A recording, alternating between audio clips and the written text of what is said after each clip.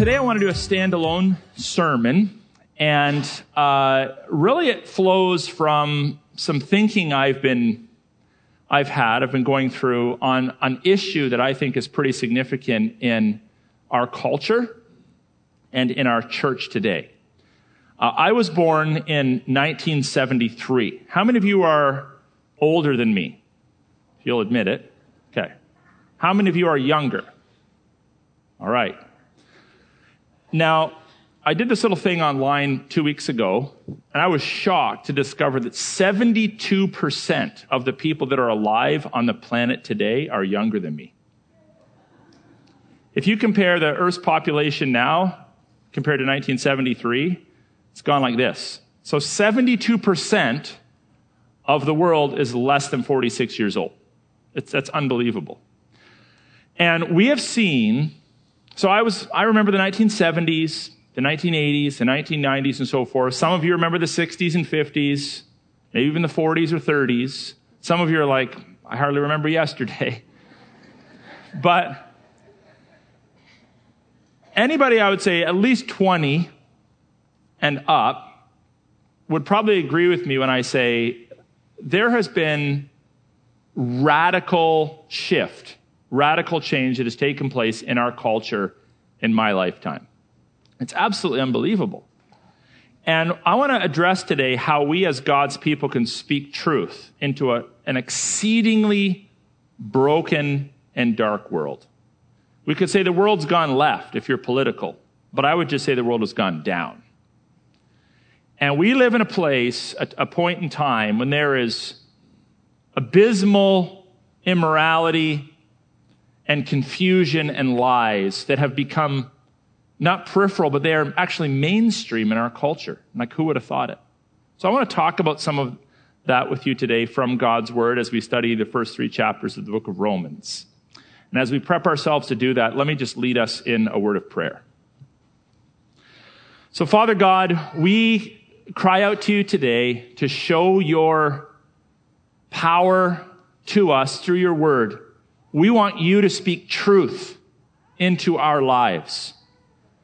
And we want that truth to transform us. We want it to dispel ignorance, to correct confusion. Father God, we want to be a people that understand you and understand your ways. And even if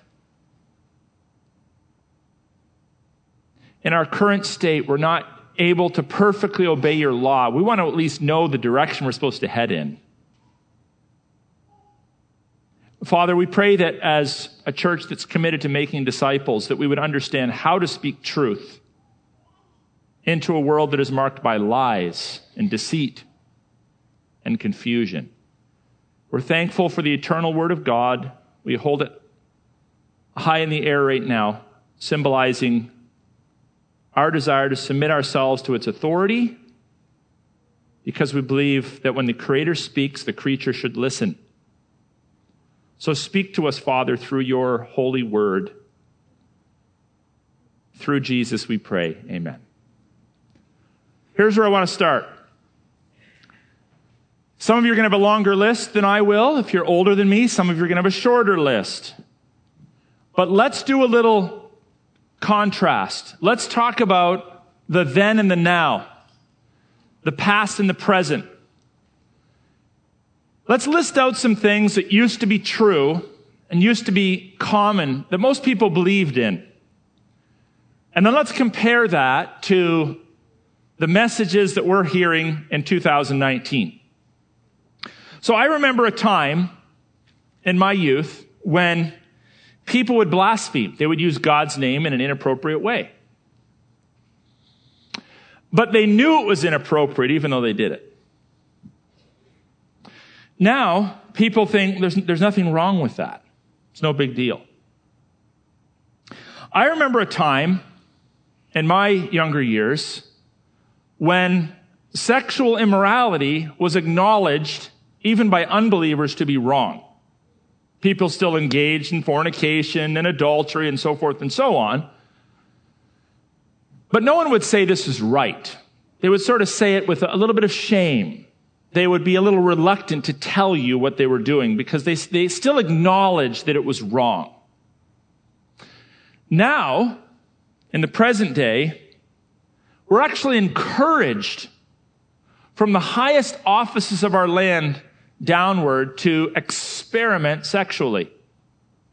And we're told that virtually any and every expression of human sexuality is acceptable and should be endorsed. That's a radical shift, folks, from the 70s, the 80s, and even before. When I was young, almost everybody believed in God or the gods. But now the dominant message is, I believe in me. If you pay attention to what people put on their t-shirts, Susie and I saw this week in a place we were eating, and it may just kind of slip by us, but if you pay attention, it's not uncommon to see people wearing t-shirts that say, believe in yourself, find your inner self, look within. It's really Eastern philosophy that's crept into our country in a secularized form. But the idea is that the power, the potential, guess where that lies? No, in you. It's a radical shift.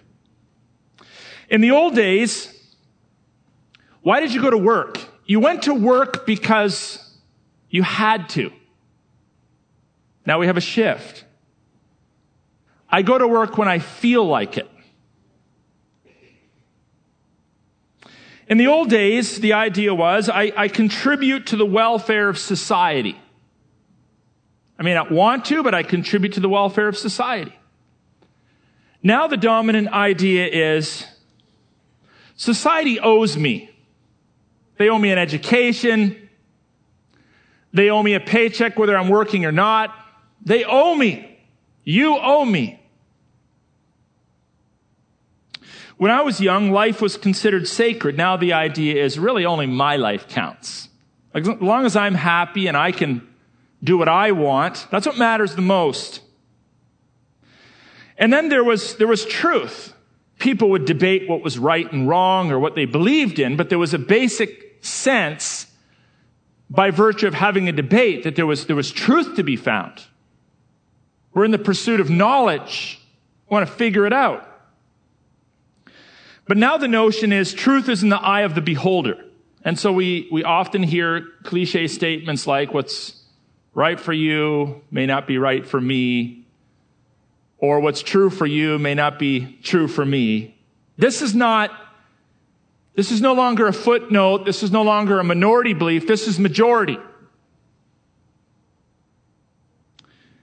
It used to be that authority was considered necessary, even though authority is not always perfect. We understood that authority is necessary. Parental authority, governmental authority, pastoral authority, judicial authority. But the notion nowadays is I'm my own authority. I'm the center of my world, and I do what I want for as long as I want. You see what I'm talking about? When we compare the then to now, in a relatively short period of time, we're talking about a few decades, we have seen an almost unprecedented shift in worldview and in mindset from the 70s and 80s up till now. And this should burden us. And while we as churches usually preach from the second column, we preach morals, we preach right and wrong, we preach truth, it seems to me that we often struggle with the question of, but how necessary, how right, how appropriate is it for me to take what I believe to be true outside of my church into the public realm? Like, should I be talking about right and wrong with unbelievers? Should I bother standing up for morality in the political realm? Should I just sort of focus in on the essence of the gospel, the salvation message? Is it even right to encourage our country, my unbelieving family members, my classmates, my teachers, is it even right to encourage them to follow a basic notion of biblical morality?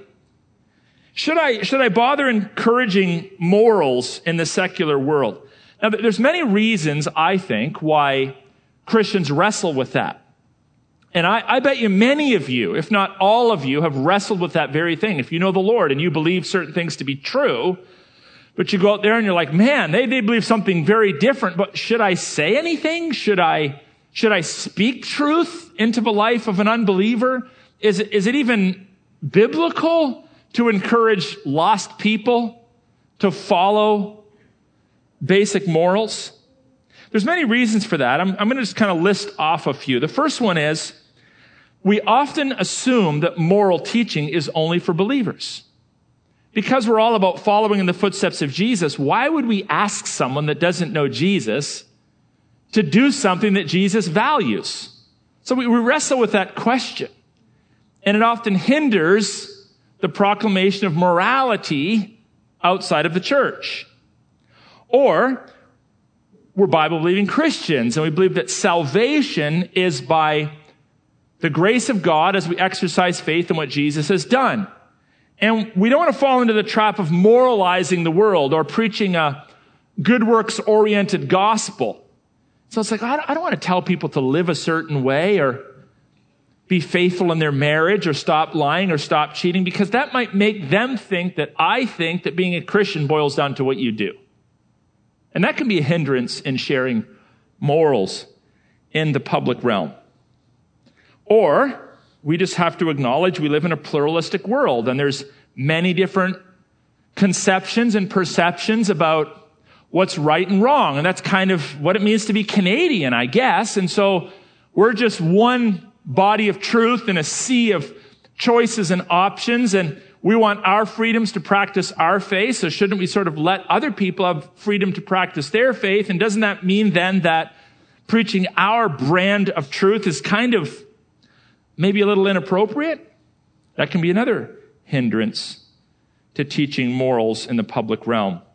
Or we might have this growing fear that, it's illegal to say certain things, or the law may be threatening us. I mean, think about it. If the law says people can do what they want sexually and we speak out against that, I mean, which one of us wants to go to jail for that? Which one of us wants to be fined for that? Which one of us wants to have our churches closed down for that? Now, sidebar, I think that's a load, because statistically, if all biblical Christians in our country, and there are several million of them, actually stood up and said, no, this is wrong, good luck building enough penitentiaries to house us all. But the problem is, if only a fraction of a percent ever says anything, that's considered weird, that's considered odd, that's considered abnormal, and it's increasingly likely that our officials will target those that appear to be a microscopic minority. But I still think there's a lot of Bible-believing, Jesus-loving Christians in this world that believe in basic biblical morality and should probably do a little better job speaking out against it. The final reason why we sometimes just don't say anything is because maybe we just don't care. It's just not in our wheelhouse. It's not on our radar. Frankly, we have better things to do.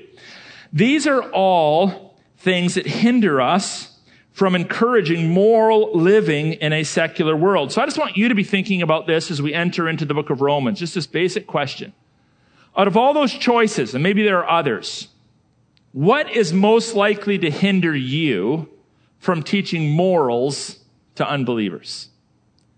Now, with that in mind, I want to present you with my thesis statement today. And then I want to take you to God's word to prove that it's biblical and accurate. And this is my thesis statement, which may be opposite to what you've grown up being taught, but I think it's anchored in the word of God. And the thesis statement is that God's moral law is actually for all people. And we have a duty to teach it. Period. God's moral law is for believers and unbelievers alike. And we have a responsibility to teach it. I want to present to you 3 reasons why that's true. One from Romans 1, one from Romans 2, and one from Romans chapter 3. Let's get into Romans chapter 1 to get us going. And by the way, if you're unfamiliar with Romans, the first 3 chapters of Romans are essentially kind of bleak. They introduce us to human sinfulness, but also human responsibility. And then chapter 4 and following is really about the results of the good news of Jesus Christ when it takes hold of a person's life and transforms them. But we're just going to spend this morning in those bleaker chapters of the Bible because they really do help us to understand how to address immorality in the public realm. So here's 3 reasons. The first reason is this, found in Romans chapter 1, verses 18 to 25. It's right to teach morals because God judges people because they actually know right from wrong. This may surprise you, but this text is going to teach us that unbelievers actually already, present tense, in the here and now, very much know right from wrong. Here's what it says in Romans 1:18, "For the wrath of God," the judgment of God, "is revealed from heaven against all ungodliness and unrighteousness of men, who by their unrighteousness suppress," that's a heavy word, suppress, drown, push down what? The truth. Okay, that raises my curiosity. What kind of truth have unrighteous men pushed down? What kind of sin is present in the lives of unbelievers? Before we go any further, let me just say this. I believe that the Bible teaches that sin is both inherited and chosen. When Adam and Eve sinned, something intrinsically, ontologically happened to humanity. From there forward, every child that was ever born, bar Jesus, because he was born of a virgin, was born in sin, was actually conceived in sin. There's something innately wrong with us from conception onward, and we've inherited that from Adam and Eve. A sin nature, a bent, if you will, a propensity towards sin. Now, sometimes I meet people that are like, I don't think that's true. Okay, well, I don't really care if you don't think it's true or not, because look around you. Would you not agree that 100% of people sin? Well, yeah, I would. So then it's a moot point. Same thing. You arrive at the same conclusion. Every single human being that has ever lived has sinned, except for the Lord Jesus Christ. And I believe it's because we're born in sin. But here's the thing. We also choose to sin. We choose to think those thoughts, say those words, go those places, pick up those things, take those things that we shouldn't. We all alike are sinners. That's a biblical fact. Now here we have somewhat of a definition of sin, and sin's definition is essentially that we suppress the truth. We suppress the truth. We suppress it with our words, with our thoughts, and with our deeds. What kind of truth, though? Back to the question, what kind of truth are we talking about? Look at verse 19. For what can be known about God is, I want to hear you say it, is what? Is plain to them. What does that word mean? It means it's obvious. It's plain, it's obvious. What's obvious? God. What can be known about God is plain to them. Who's the them? Everybody. Believers and unbelievers alike. Why? Because God has shown it to them. God is a God of revelation. And he's revealed himself to us through a Bible, but not just a Bible. He's revealed himself to us through creation itself. The heavens declare the glory of God. You look at the design of a baby, the design of nature, the detail in nature, the design, and you're like, no, it's not. It didn't come about by chance. No. I mean, that's contrary to what you know to be true. Get out into the wild. Get out into nature. Check out the world around you. God has imprinted his nature on the world itself. Now, some of us spend too much time, in urban centers. We don't see God's design as much as we might if we're kind of out in the wild, right? By the way, you guys having any trouble seeing me right now? Lighting's okay? You can see me? Okay, because some people were complaining, when I came in this morning that with the urban camo on, they couldn't really see me. Sorry about that. But if I was out in a nice green forest, you'd be able to see me because it's mostly green out there. You get out into the wild, you get to see the beauty of God on display. You have an innate sense that there is design. There is something beyond that transcends this physical world. You know it. You can deny it. You can run your little equations, put your little timelines together, trying to stretch out the age of the earth, explain with your lame little scientific evidences, with your massive brain, why we just all evolved from chance. You can do whatever you want.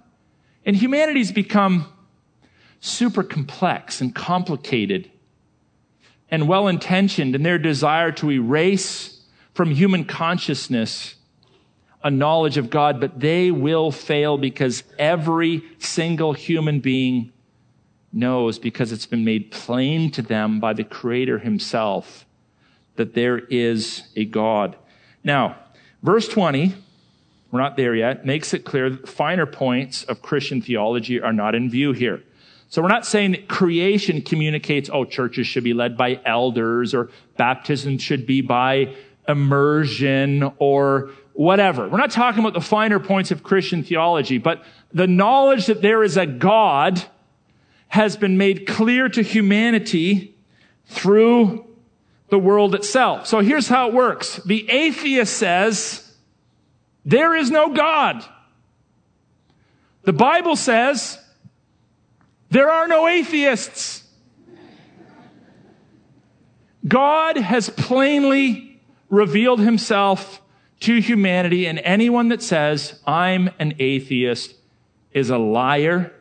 And they're a liar either consciously or subconsciously because they have been deceived by lies. Look at verse 20. For his invisible attributes. You think, if it's invisible, you can't see it. Not true of God. His invisible attributes, namely his eternal power and divine nature, have been, what's the next couple of words? Clearly perceived ever since the creation of the world. Before Adam and Eve sinned, it was clear, and it's still clear now. God's invisible attributes. Can you taste them, touch them, smell them, see them, hear them? No. But you have another sense because you're made in the image and likeness of God. And that which is true is not limited to that which you can taste, touch, smell, see, or hear.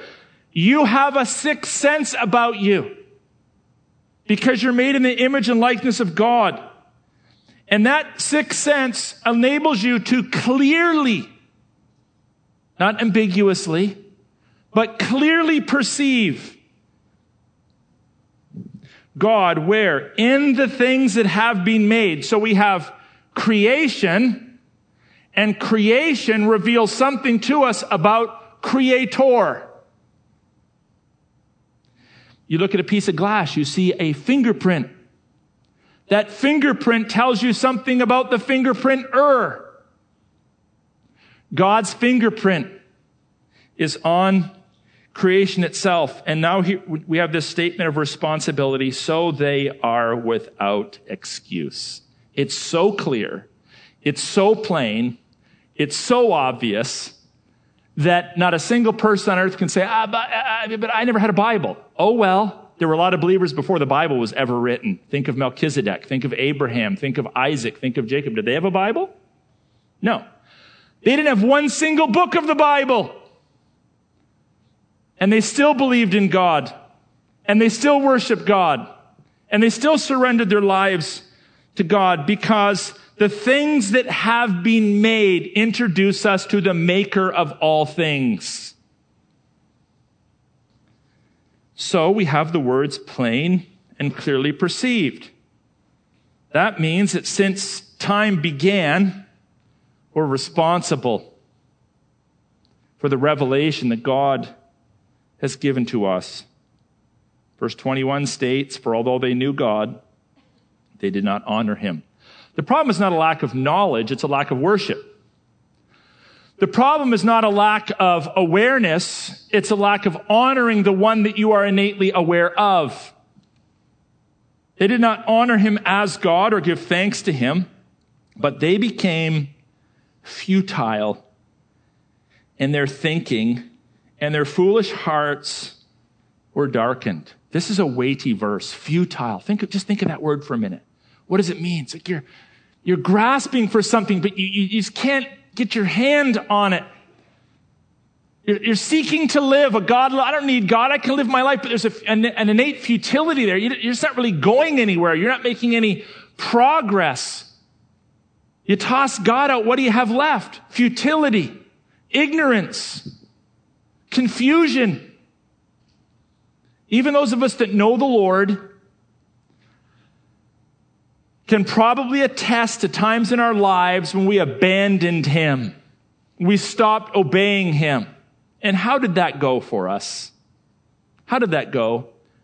Was life clearer and more joyful and more fulfilling? No, you have this sense of futility, and anger starts to fit in, and you start to accuse more, and you start to become more self-centered, and you start to become more lustful, and you're more likely to tell a lie, and you're more likely to ruin a relationship.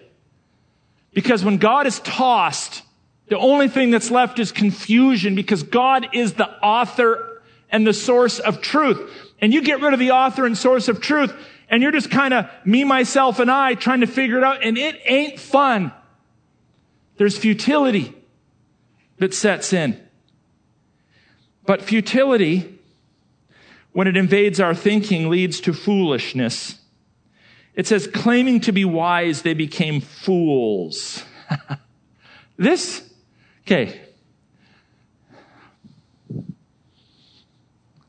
is an example of where a spirit-filled believer can look at the Bible and they just know it's true.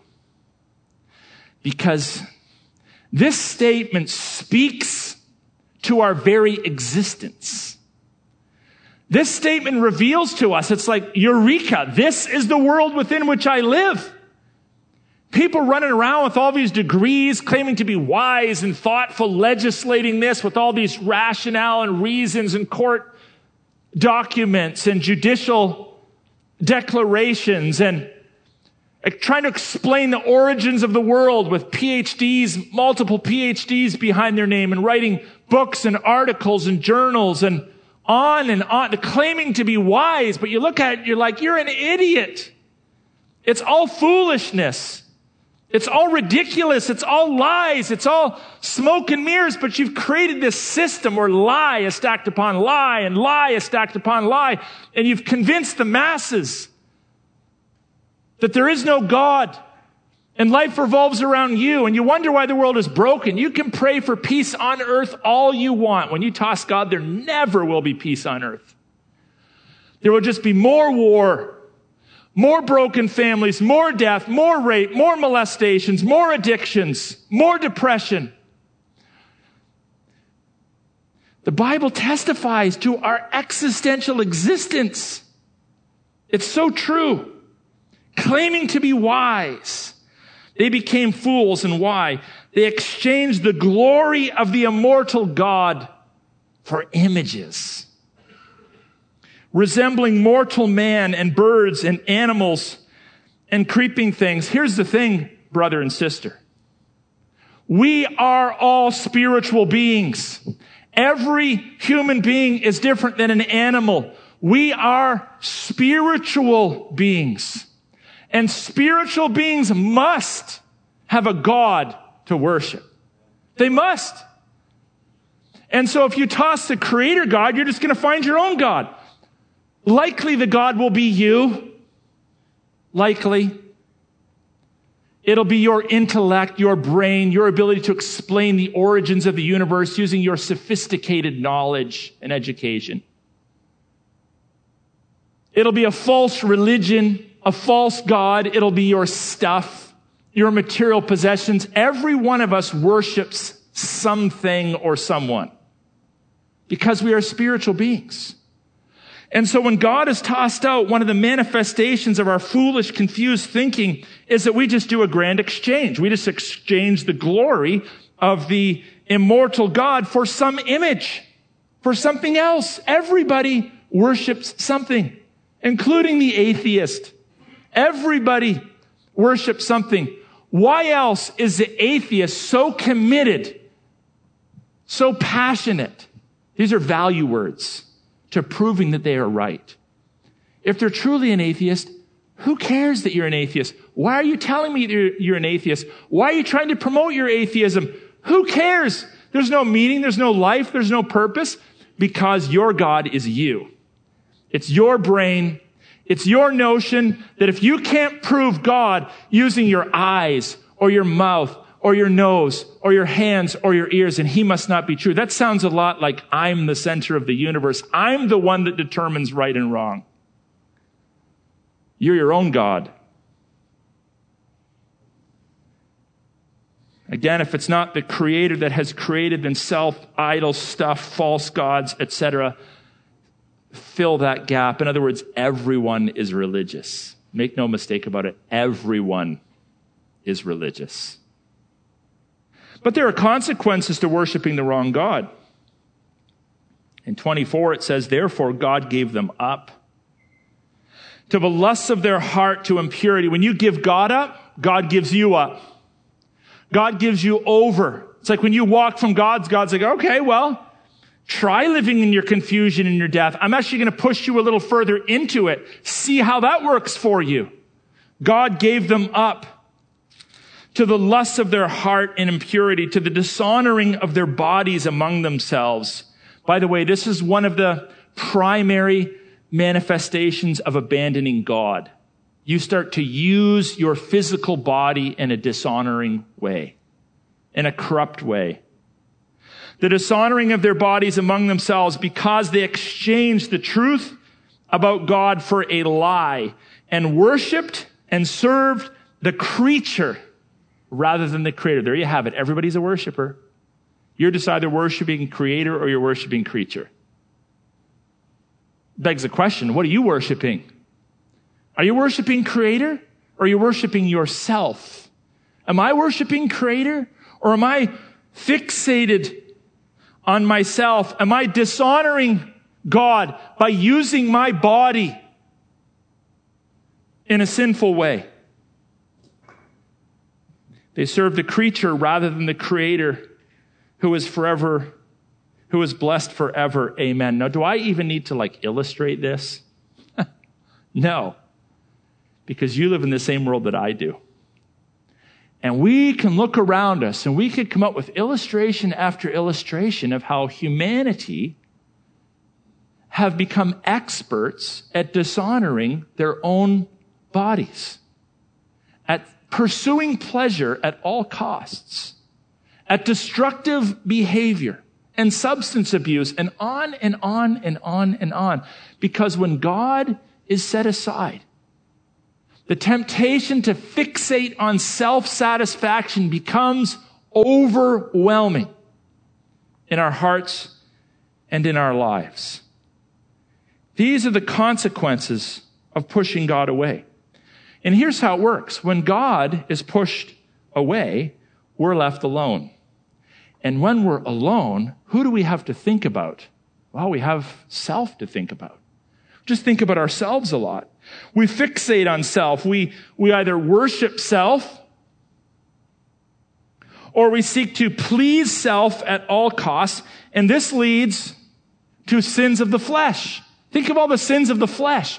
All the things we say and do to satisfy this body of ours. Stuffing the food in when we know we should have quit a long time ago. Drinking. Eating, smoking, having sex with whoever we want, whatever it might be. Seeking to satisfy the desires of the flesh. When we reject truth, all that we're left with is a lie.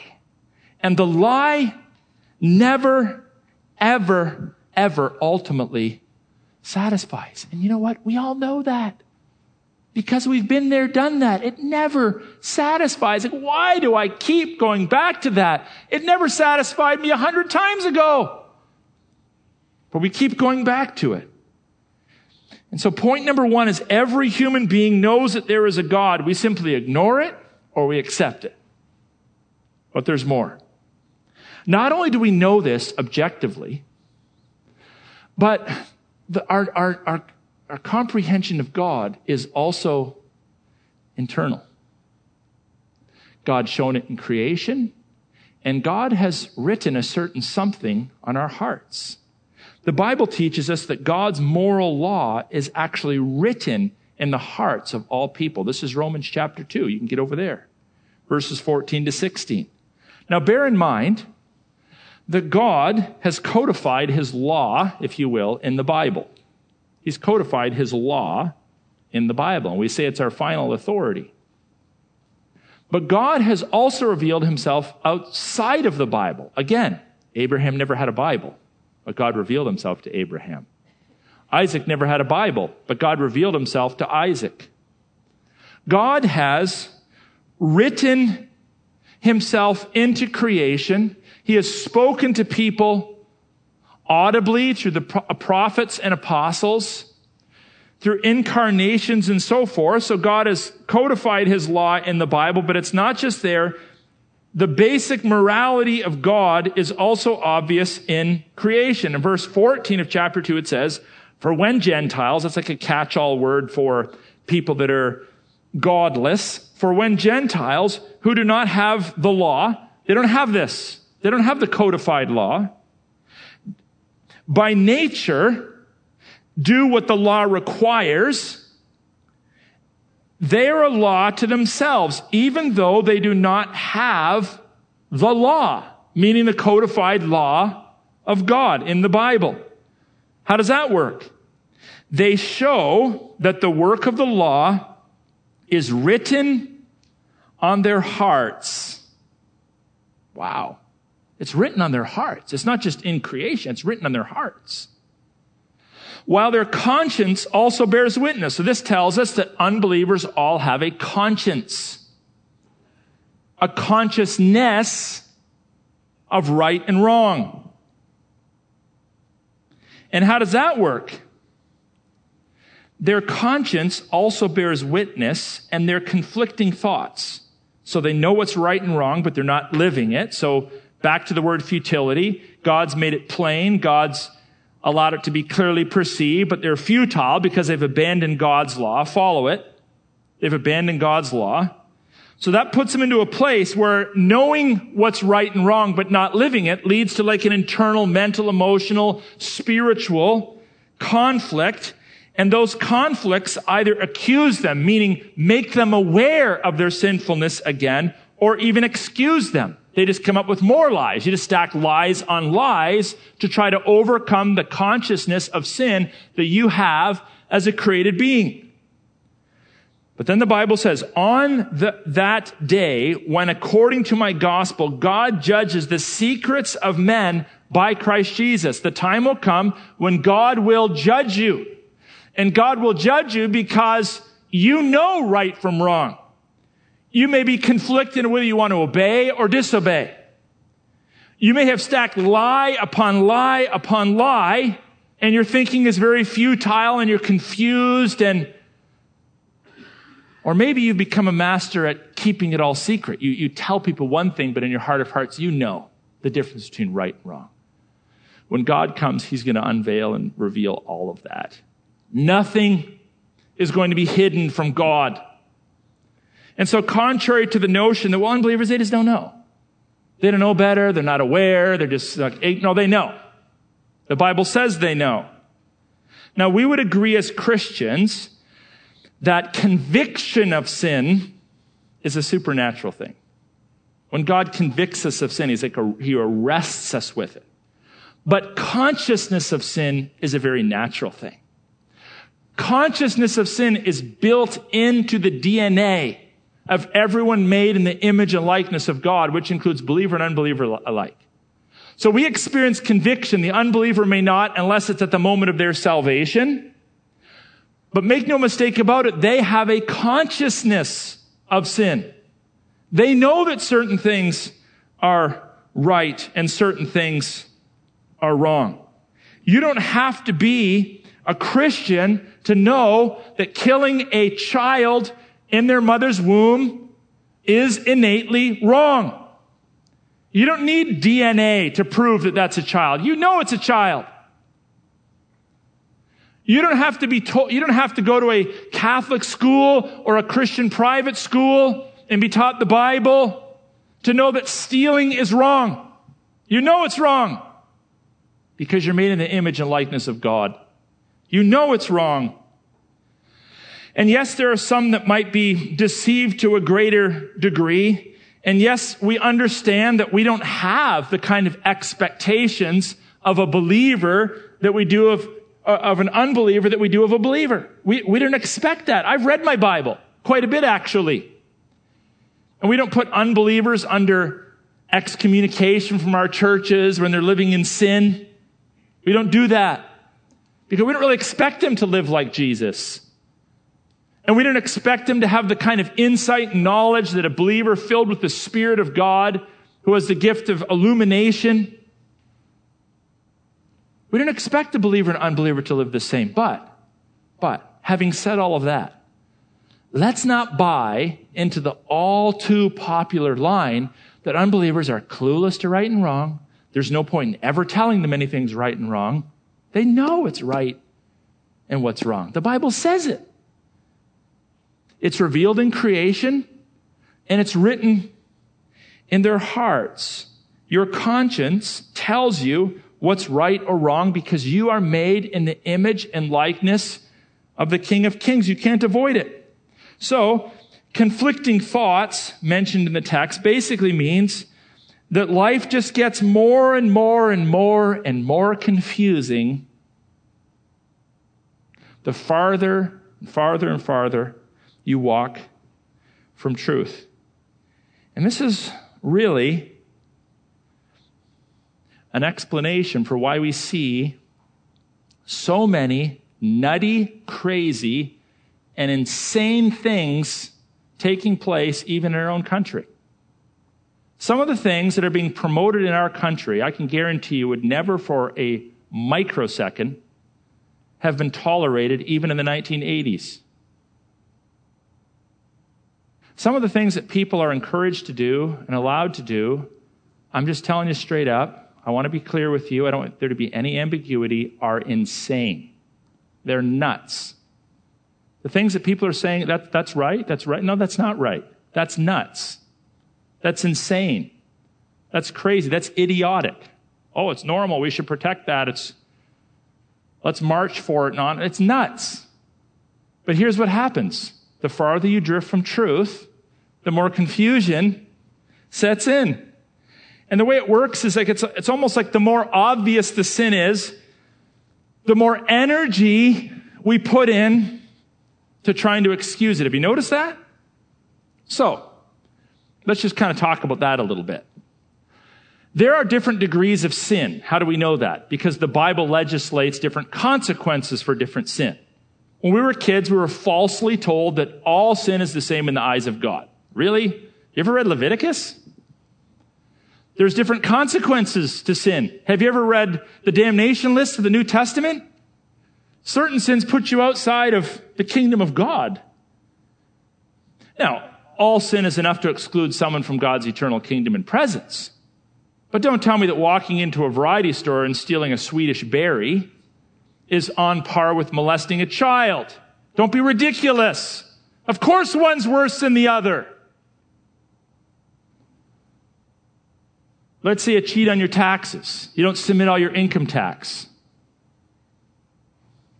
Isn't it interesting that in our country you're going to get jail time for this, but you're not going to get jail time for killing your unborn child? Now, why is that true? Because people are nuts when they walk away from God. When you abandon truth, all you have left is conflict and lies. One of my pet peeves years ago when Christian music started, the modern forms of Christian music started coming out, people say, oh, it's alternative Christian music. I'm like, no. Nothing in Christianity is the alternative to anything. It's the truth. Everything else is the alternative garbage to the truth. We're not the alternative.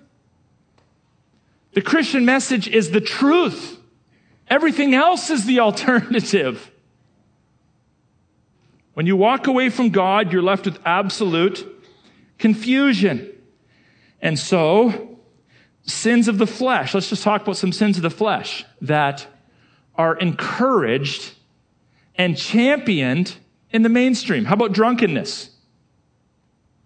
Drunkenness is portrayed from one cover of the Bible to the last cover of the Bible as a sin.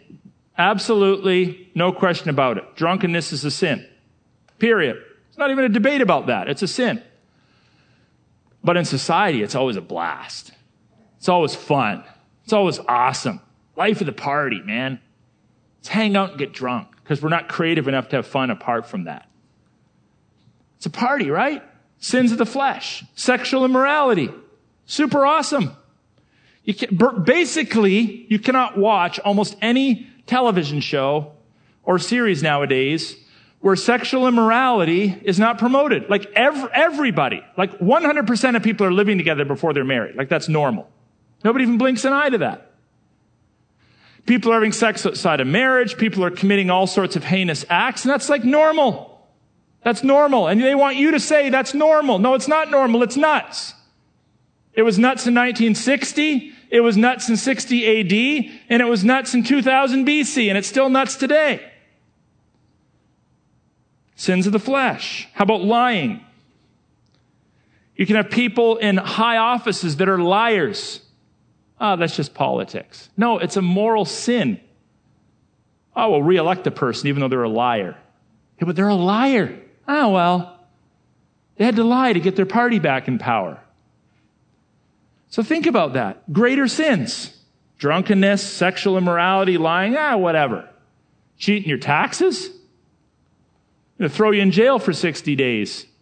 No, I'm not suggesting you should cheat on your taxes. But it's not exactly on the same level as blatant immorality. The greater and more obvious the sin, the more energy humanity puts into trying to excuse it and encourage it. Isn't that amazing? God's word says that. This is why people are so confused. This is why sin is so often pridefully celebrated.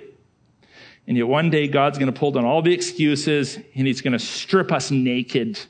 And we will stand before him with no place to run, no place to hide, no excuse will be good enough. It'll be like, yeah, but shut up. Yeah, but my mom made me do it. No, you're responsible. And people will be held to account for the lives that they did, for the lives that they lived and the lies that they believed. Here we have lies stacked upon lies, greater confusion every day. We have more books, more knowledge, more information than any other generation before. People are killing themselves. They're clinically depressed. Marriages are still breaking up. Children are still being abandoned. It's like virtually nobody can keep it together anymore. Like, who are the normal people? Where are they? Because people have pushed aside God. And here's a third reason. Not only can we preach truth because it's already obvious, it's written in the hearts of people. They can't excuse it. It's obvious in creation. But here's the big one. Here's the big one.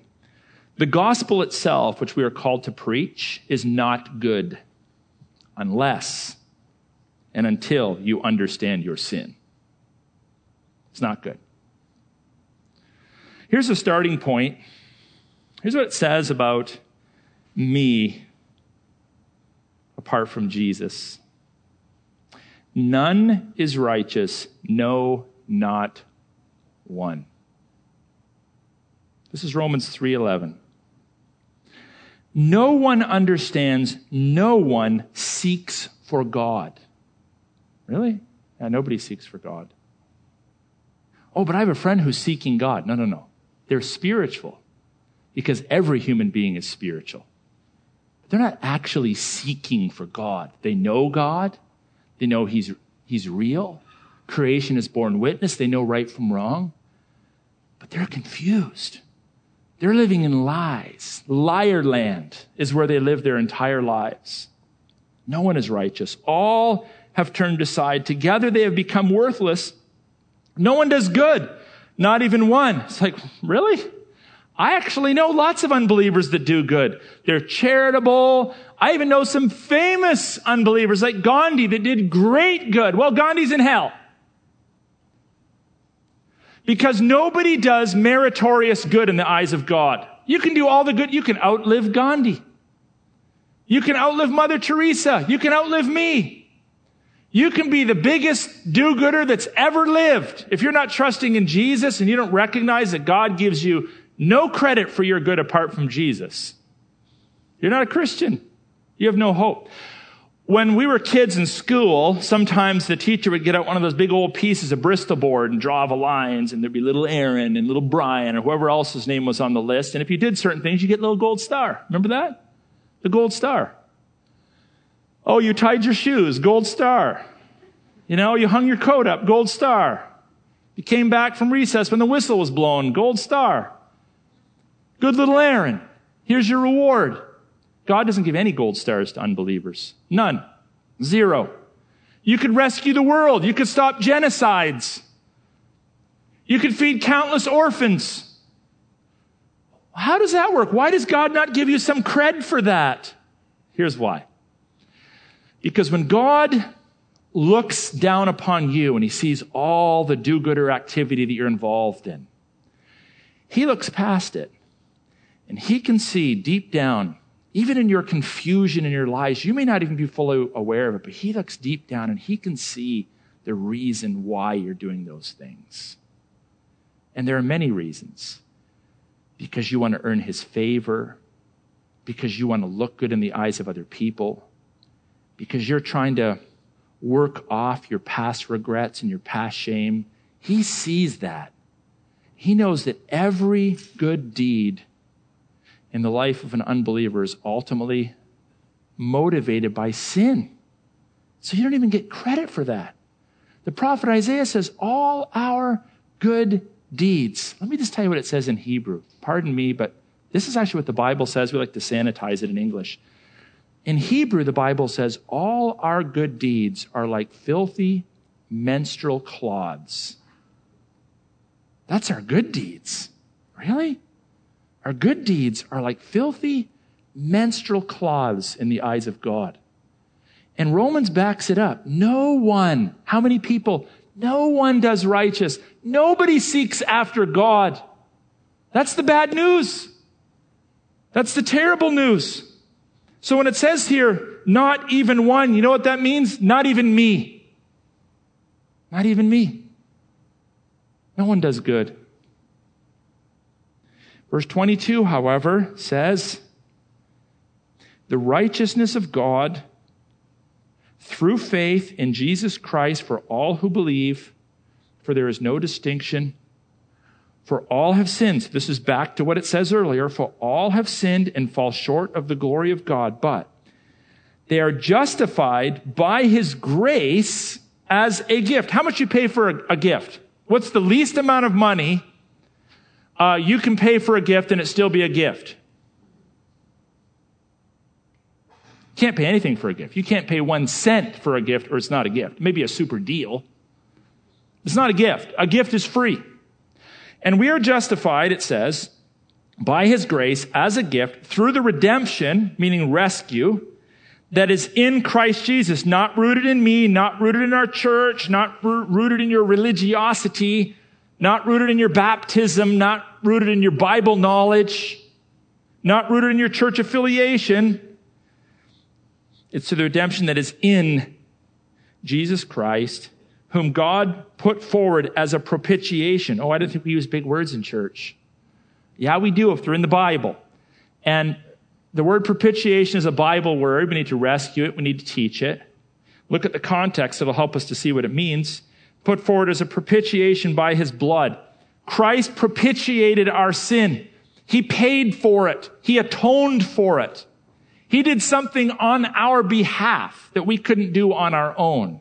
He's the propitiation through his blood to be received by faith. So we have grace is God's initiatory work in reaching out to us and offering us freedom from sin and rescue from our confusion and our sin.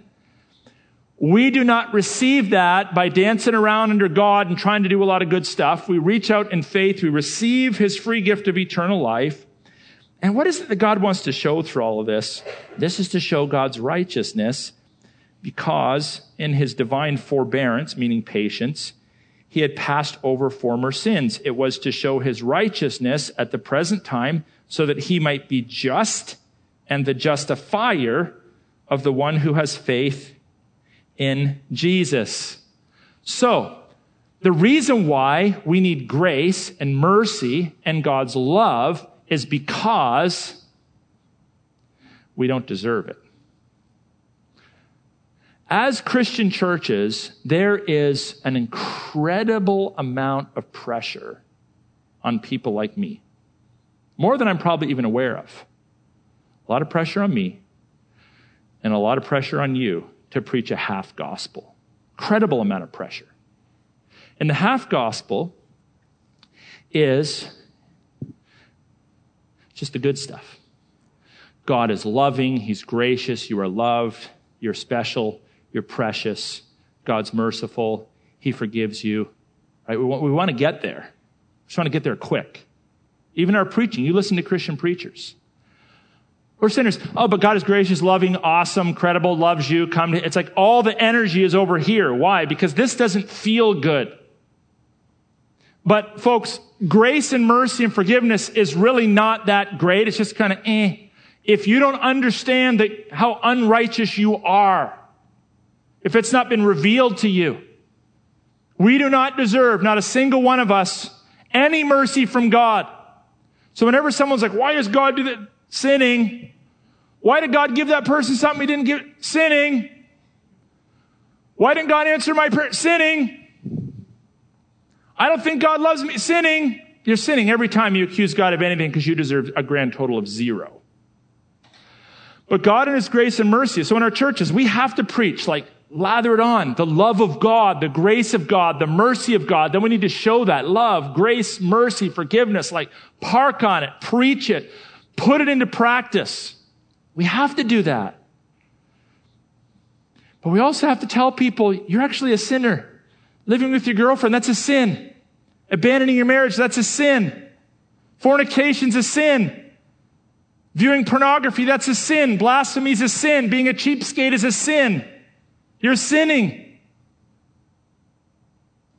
Pour it on. You're sinning. And then I'm going to introduce you to the Savior. Now, you already know you're sinning anyway. But the Word of God teaches it, and you need to hear it. So we don't preach morals just because we want to live in a better world, but we do.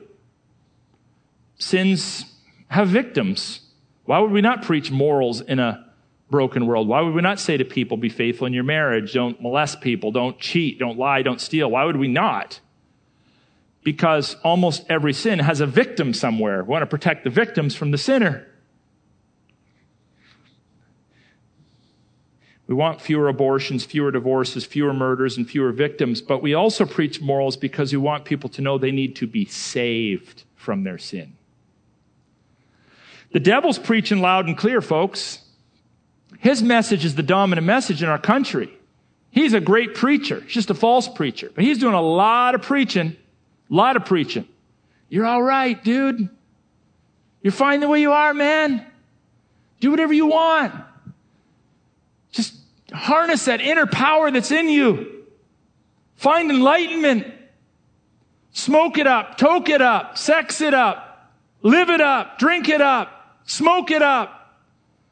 He's preaching a message all couched in the subtleties of human rights and human freedoms and democracy. And didn't all these soldiers go to Europe 70 years ago and fight for our freedom so we could toke, smoke, and sleep with whoever we wanted? We love our freedom. He's preaching his message loud and clear. Church is like, I don't know if we should say anything. We might go to jail. Really? And we need to preach the truth so that people see their need for a Savior. By the way, it's been my observation that a high percentage of Christians cannot put the gospel into words. That needs to change. Because you are the primary spokespeople that God has placed upon this world and this generation to speak truth. And so many of you know the truth. You need to familiarize yourself with it. The Bible teaches us the truth. We are abject sinners, but we can be justified by the blood of the Lord Jesus Christ. So let's up our game, church. Let's speak the truth. Let's tell them, no, that's actually wrong. Talking to my neighbor. I should probably get married. Yeah, you're right. You should get married. It's wrong what you're doing. The guy at work's using Jesus' name in vain. That's actually wrong. You realize that that's a sin. This is your creator you're talking about. Oh, really? Yeah, that's wrong. Someone who's cheating and stealing, about ready to leave their spouse, that's actually wrong. That's a sin. Speak the truth. But then bear in mind passages like Colossians 4, 5, and 6. Make the most out of every opportunity. Let your conversation be full of grace. So we're not, no hypocrisy allowed, no self-righteousness, no pride, no yelling, no treating people poorly, but speak the truth. Speak the truth with grace. Let's reawaken in our society a consciousness of sin so that people can accept the eternal Savior who sent his Son to die for the sins of the world. Let's do it in Jesus' name to the honor and glory of God.